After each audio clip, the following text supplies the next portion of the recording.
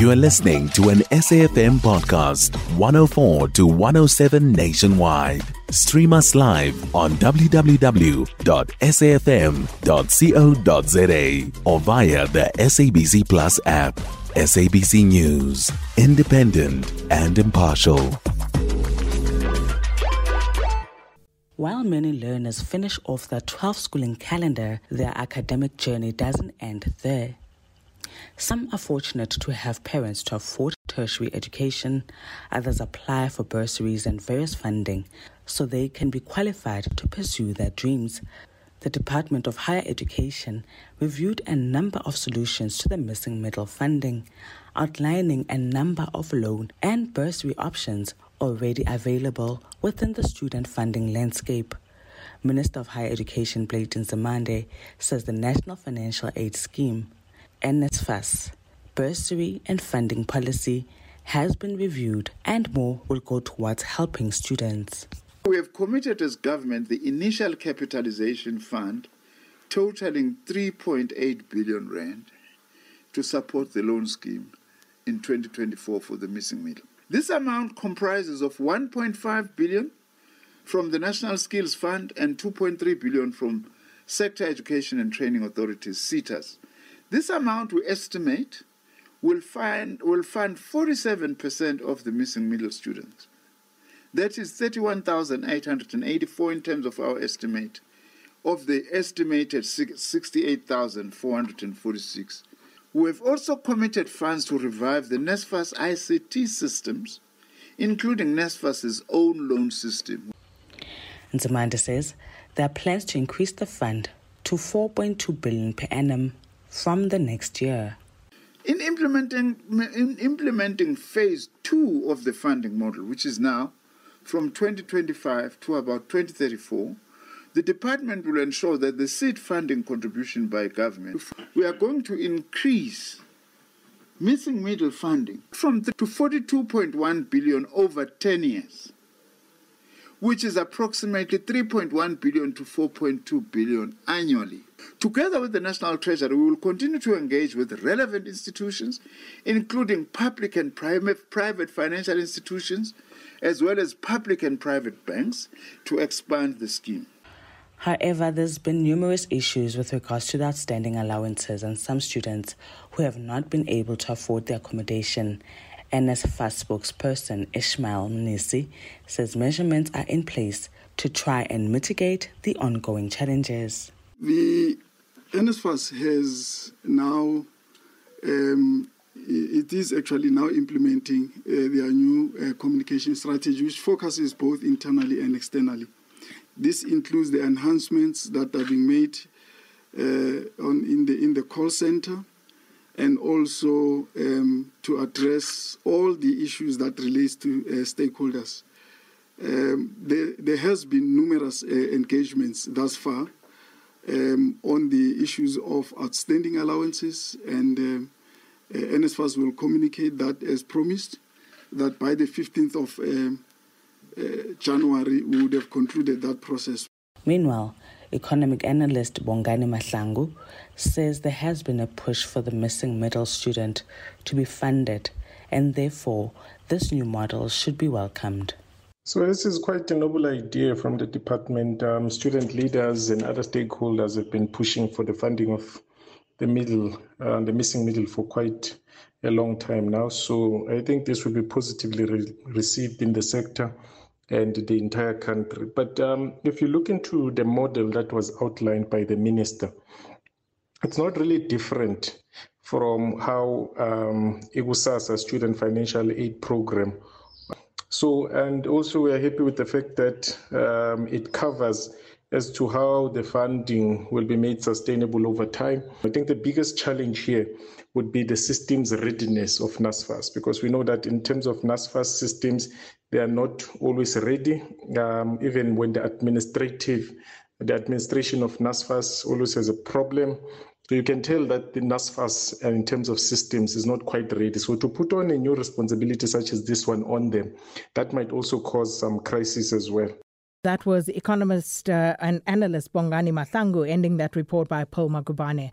So for more on this, we joined on the line by Mr. Veli Mbele, who's spokesperson for the Minister of Higher Education, Science and Innovation. Mr. Mbele, thanks for your time. Welcome to Update at Noon. Thank you. Thank you once more, Sakina, for the opportunity to speak to you and your listeners.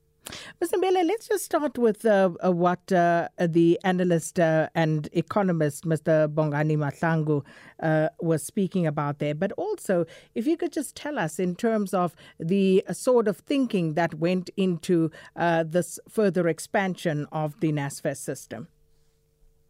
The announcement that relates to the first phase of what we call the comprehensive student model has to do primarily with the concern that had to do with addressing the financial needs of what is referred to as the missing middle, which, as you know, is students who come from households that have a combined income of between 350,000 per annum and 600,000, who are not covered in terms of the current NSFAS criteria.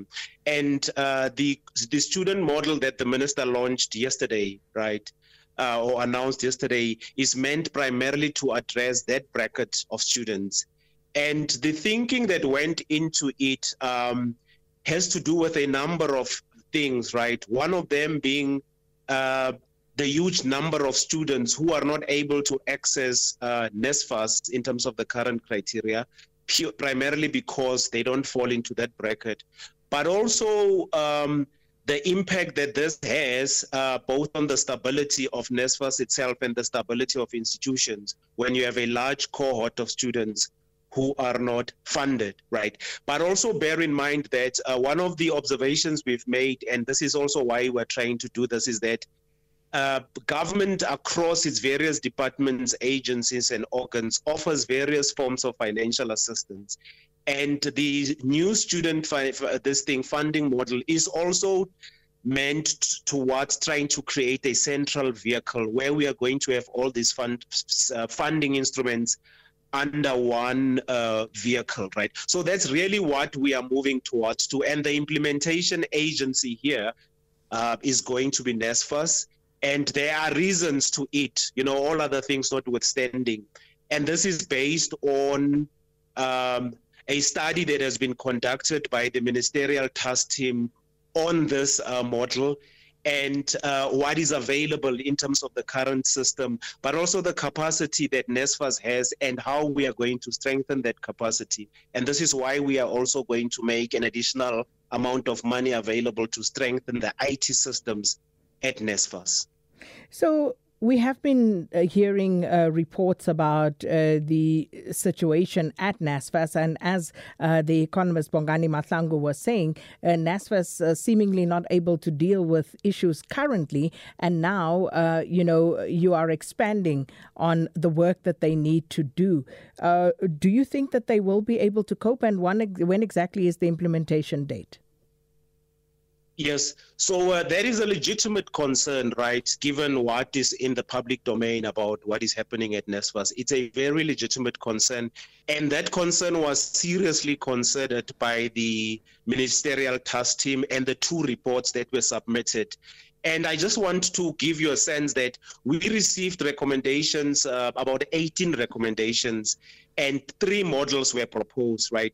And so the point that one is making is that there was a thorough process that was gone into to come to the conclusion that NSFAS would be the ideal vehicle, right? And the issues of capacity and the current reputational challenges have not been overlooked. They are things that also went into what is actually being proposed.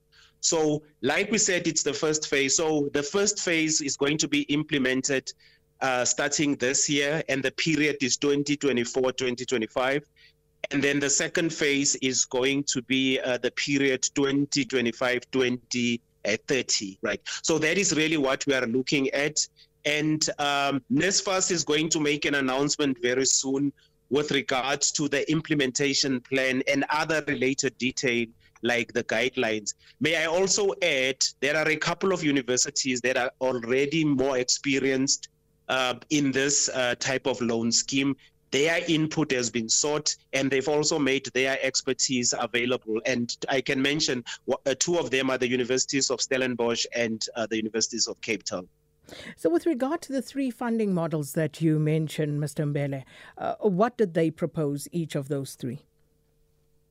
So you had a variation of the various models, and some of the models suggested a model that would be driven primarily, mainly, from a private sector perspective, and the other model that you would have would have been one that is mainly driven by the state. But you then had one that would have some kind of a hybrid, approach to it, right?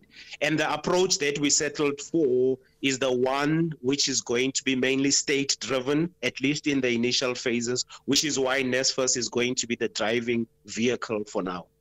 So coming back to this issue of the missing middle, and this was, of course, contentious even initially before this amendment, that, how do you decide on that bracket, on what the threshold would be for earning? And I would imagine that this continues to be a contentious matter.